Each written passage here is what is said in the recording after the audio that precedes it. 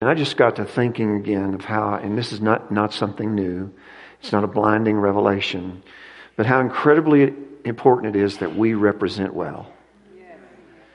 Wherever we are, whatever we're doing, that we represent Jesus, who we follow. We can't forget that.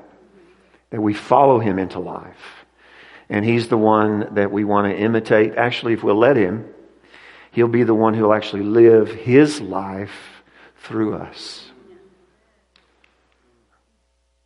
Hear what I'm saying to you? I mean, we can imitate Him, but if we allow Him, He will actually live His life through us. He will speak through us. He will act through us. He will be gentle. He will be kind. He will be merciful. He'll make the right call. He'll put His wisdom out. He will bring His power to bear. Can I say this to you, church? He will destroy the works of the devil through you and through me, not as we scream louder at the devil, but as we represent Him well by and through the Holy Spirit. It just got me to thinking about the mandate on the church to touch people in an appropriate way on Jesus' behalf. He said, you'll go into all the world and you'll preach this message. You'll preach the gospel, which is good news. Take it to every creature without prejudice of any kind. Come preaching it, declaring it, living it. Lay hands. There's a touch. Lay hands on the sick. That's not for a few people gifted to bring healing. It's for everyone who is a follower of Jesus Christ. I'm going to challenge you by the close of today's service to make yourself available to bring healing and hope to people this Christmas season especially. This is unlike, for many people, this is Cindy sort of addressed it briefly, but there are many people who, this is the happiest time of the year. There's an awful lot to take note of and rejoice over. But it's very, very painful and a very dark and a very lonely time for people too. You don't need to stop your laughing. You don't need to stop your joy.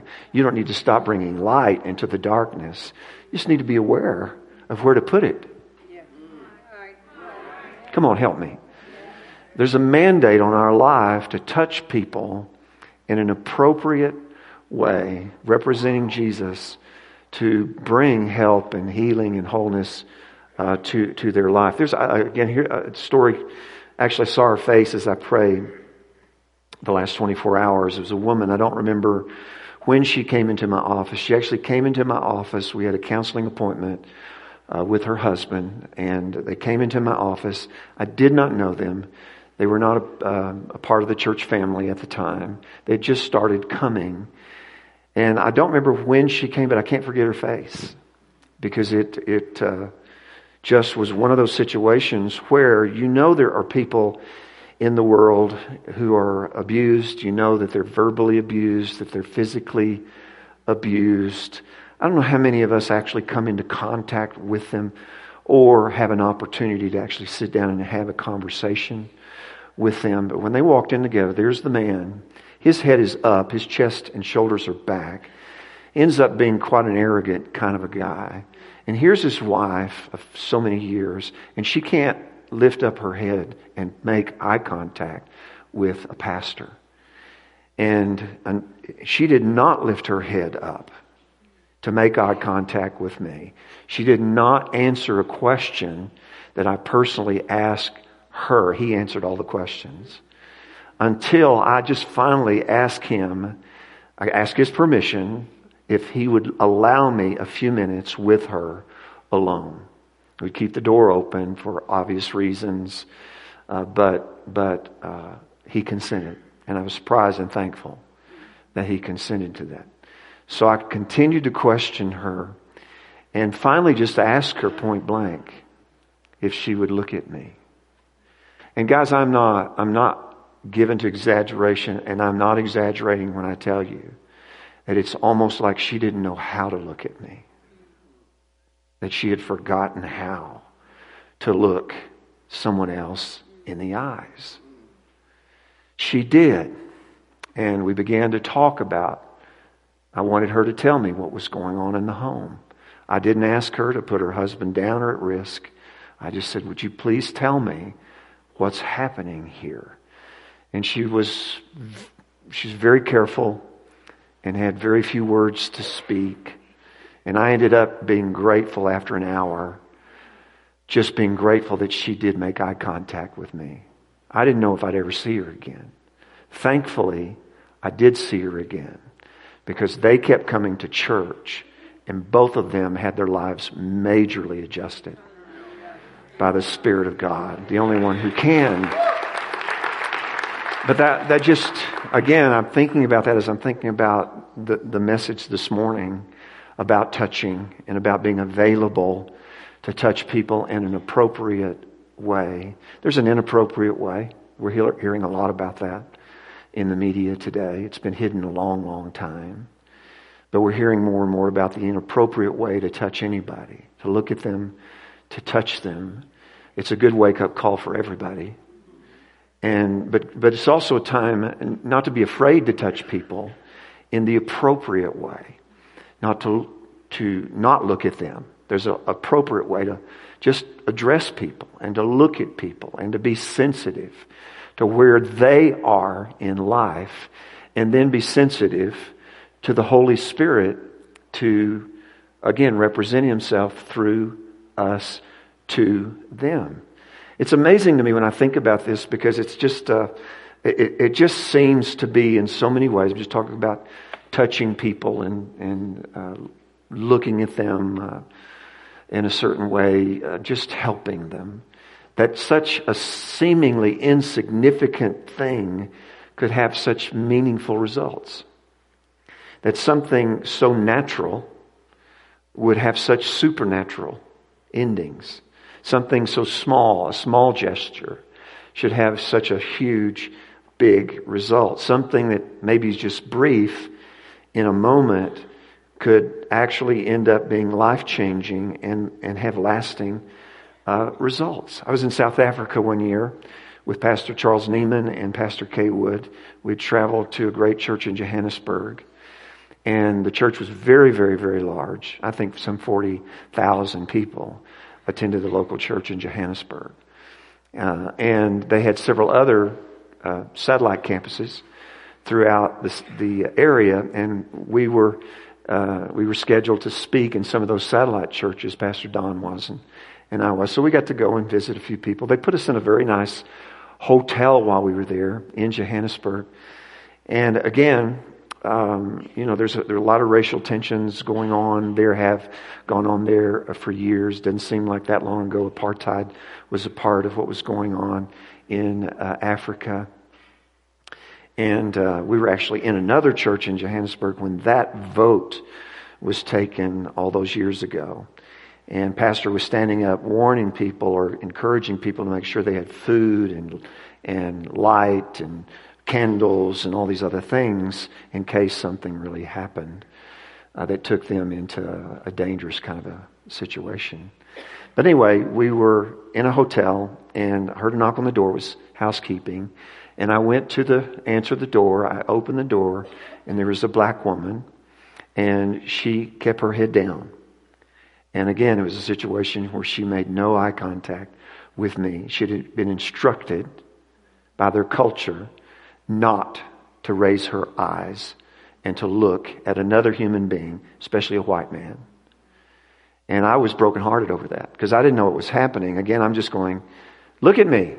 And she's refusing to look at me. I bring my American way into that culture and I'm taken back that she can't look at a white man in the eye and ask a question. I didn't touch her. I think that would have been inappropriate. But I could touch her with my words. And I encouraged her that day to know that God was watching over her. That God was on her side, even if it didn't feel like it. And that God knew who she was and heard her prayers. And she thanked me with her head down, still not having made eye contact, backed up as I closed the door. There are people in our world that need the touch of Jesus Christ. And you and I are carriers. Amen. we're carriers of the divine presence of the Almighty God. Jesus went about noticing when people needed that touch and needed that special word, or just needed to see the kindness in his eyes.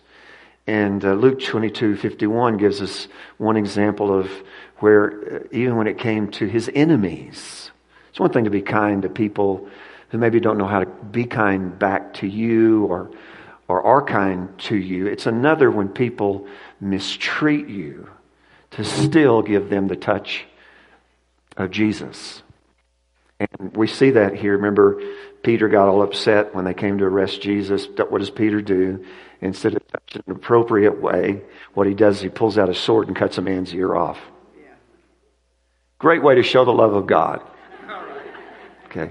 We don't do that maybe with a physical weapon, but we can do it with this one. A sword. And so Jesus just said this, Luke 22:51, but Jesus answered and said, "Stop. No more of this." What did he do? He touched his ear and he brought healing to it. That's powerful. Again and again, moved with compassion. Jesus brought heaven to earth by the simplest of means, something, again, we can all do, yielding to his Spirit. Mark 8:22 is another great verse. And they came to Bethsaida, and they brought a man to Jesus and implored him to touch him. Jesus touched him twice. Jesus touched him a third time. The lesson there is we just touch people as they need to be touched, as many times as they need to be touched, as long as we're being guided by the Holy Spirit in those amazing moments. Luke chapter 18:15, I'm just giving you some verses here that point out the touch of Jesus. Jesus did it. We're followers of Jesus. We want to go with that example. Luke 18:15, and they were bringing even their babies to him so that he would touch them. But when the disciples saw it, they began rebuking them. I got to tell you, in a world where children are horribly taken advantage of and abused, even then, Jesus took the time to touch them in the right way. Our babies, our children need to be touched, but they just need to be touched in the right way. They need to hear the sound of a loving voice, even if there's strength in that voice. There should be love and compassion in that voice. It'll create an atmosphere of safety around our kiddos. Again, the disciples said, Jesus is busy. Don't do this. Let's stop this. Jesus said, no, it's more important. Okay? The use of my time right now is more important in touching than in not touching. Jesus was willing to go off schedule. Come on. To touch a child in the appropriate way. The Bible goes on to say in Mark chapter 10 and verse 16, and he took them in his arms and he began blessing them, doing what? Laying hands on them. I just think about this. People think Jesus makes people sick for odd reasons, and yet everything about us is when someone is sick, especially someone near to us, dear to us, is to reach out our hands first. It's not to stand back in judgment or to fold our arms in judgment. God has made us to reach out to touch. It's like compassion just does that. Are we not compassionate? We need to ask ourselves that question because Jesus clearly is. Amen? Compassion is different from passion. Passion can act wildly. Compassion has an intelligent characteristic to it that brings a solution with it. It's the difference between passion and compassion is compassion doesn't just touch. It works to bring a solution, a long-term solution into a person's life. That's the difference. So, I just see Jesus going off schedule. He went off to make sure these children were touched in the right way. He took them, blessing them. And again, I want us to be aware. I'm more than that. If I'm honest with you, I believe the Spirit of God wants the church of Jesus Christ, His church. He wants us to be aware, more aware, coming into what is a really tough season for a lot of people, to let Jesus be known and let God be manifest and He'll use us to do that if we will let Him do that. Amen, church. I love, again, just one more example here of where, there was a woman who was caught in the act of adultery. And of course, you know that story, I think, really well. How she was caught in the act. She was brought into public view. She was accused before Jesus. Jesus was challenged to act according to the law and to consent to her stoning. And instead, Jesus gets down on his knees, I believe, into the dirt somehow. And he begins to write something, we're not sure what, in the sand. And then he eventually takes up a stone. And he just says, he shows it to everybody who's gathered now. And he says, any of you without sin, let's do it this way. You want her killed. It's according to the law. He didn't say this, but he could have said, you've forgotten that God prefers mercy and not judgment. But he said, let's do it this way. You who are watching this, hearing this, are part of this.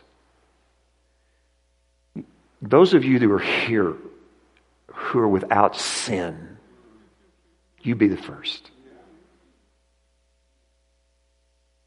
I think there were some in the crowd who wanted to take that stone because they had a perverted view of who they were.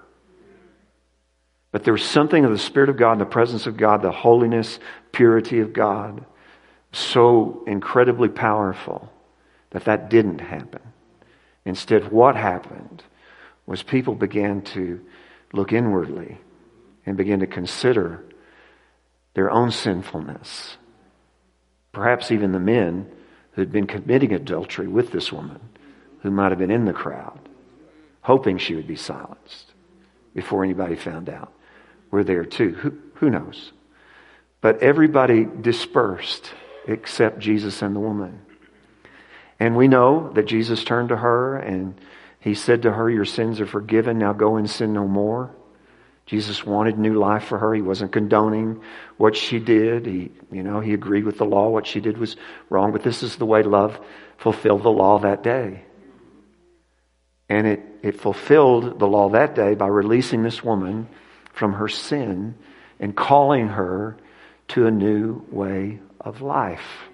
Amen. Can I say to you that when you and I have the opportunity to represent Jesus in our crowds, that we not be so quick to take up the stones to throw, or even point to the law and try to win a debate or an argument as to who was right or who was wrong, but that instead we go to a deeper well within us and pull on the mercies and the graces of God and see if we can't send somebody on their way whole and into a new way of life. Amen. You see, one lesson we miss, though, and I'm going to wrap this up. One lesson we miss, though, in this is that when Jesus did what He did, He didn't just hope that the woman would be helped. He had hoped that every person in that crowd would be helped. Now, I've seen Christians shout, well, Jesus put them in their place. It's not the place He wanted them. He wanted them to repent. He wanted them to turn toward God. He wanted them to receive cleansing along with the woman. He wanted them to be charged with a new way of life too. There's just something more important than you and I just having all the answers, we think, or being right or looking good in a moment. Someone needs a touch. Someone needs the touch of Jesus. Available, say it, available. It's actually what I've entitled the message today. Available, prepared, say it, prepared. Willing, say it, willing. And then without prejudice, say it. Say those four things again with me. Available, prepared, willing, and without prejudice. 1 John 4:7 says, "My beloved friends, let us continue to love each other, since love comes from God. Everyone who loves is born of God and is experiencing a relationship with God." 1 John 4:21, I love this from the Message. It says, "The command we have from Christ is blunt. Loving God includes loving people." You've got to love both. Amen. I close with these I think there are 5 very quick thoughts. Again, not much explanation today. I hope this has encouraged you a little bit today and maybe charged you, got you thinking a little bit. Because again, I just think opportunities really start rising to care for people and love people and help people out of dark places. And I'm say something that might surprise some of you. You might be sitting next to one this morning, and they're doing everything they can to hide it. But they're here today because they know they need help, and they want it, and they're seeking it. And someone told them it might be in Jesus, so they came and they came to church, or have been coming to church. Now, don't look at your neighbor. Don't embarrass them. Just know for a fact that people hide well in society. But Jesus can bring His light into the situation and help us to help them. Amen. So I guess these are just keys to wisdom, thoughts, challenges, however you want to think of them. But number one, just think of people the way Jesus does. Again, I think we all know the verse that says, God is not willing that any man perish.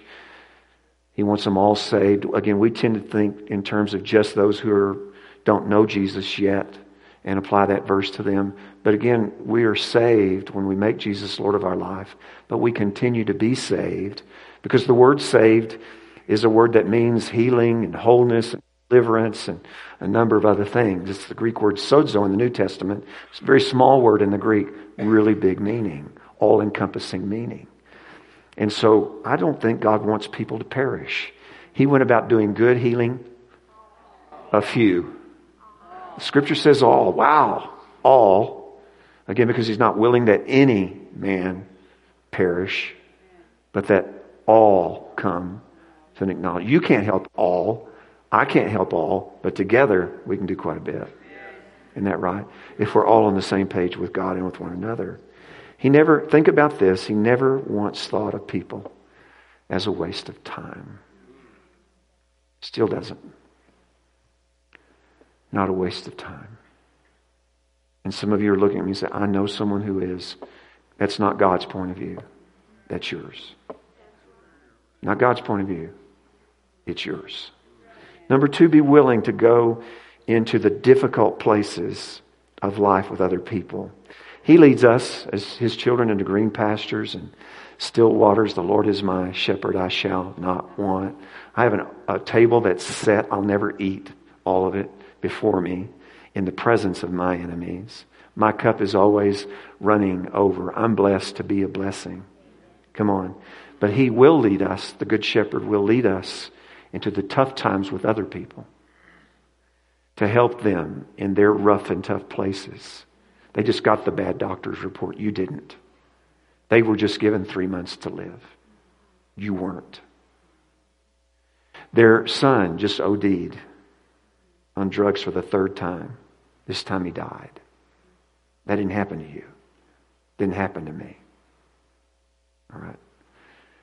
And life is filled with those tragedies and places, valley places that Jesus will take you into for the sole purpose of helping that other person. I'm not saying you experience it. They're experiencing it. You go there to help them out of the shadow of death and out of the valley of darkness. Amen? Can I tell you this? One of the most rewarding things that'll ever happen, you'll ever experience in life, is reaching down, down, down where people live and watching God bring them up, up, up. What a satisfying, incredibly fulfilling experience in life. Still with me? Yeah. Number 3, I want you to volunteer before you leave today to be one of those laborers that Jesus said we need to pray for. Remember when Jesus looked out over the harvest? In fact, Matthew 9, 36 and 37 and 38, I don't have this one. for you on the screen so you can just listen. Jesus said, when he looked out over the crowds, his heart broke. Scripture says this about Christ. So confused and aimless they were, like sheep with no shepherd.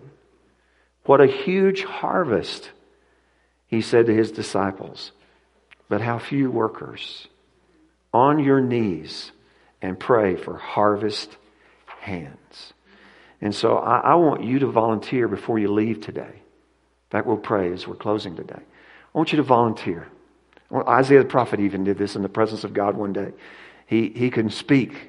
What he saw was so great and so glorious of God. And God, just revealed himself in a special way to Isaiah.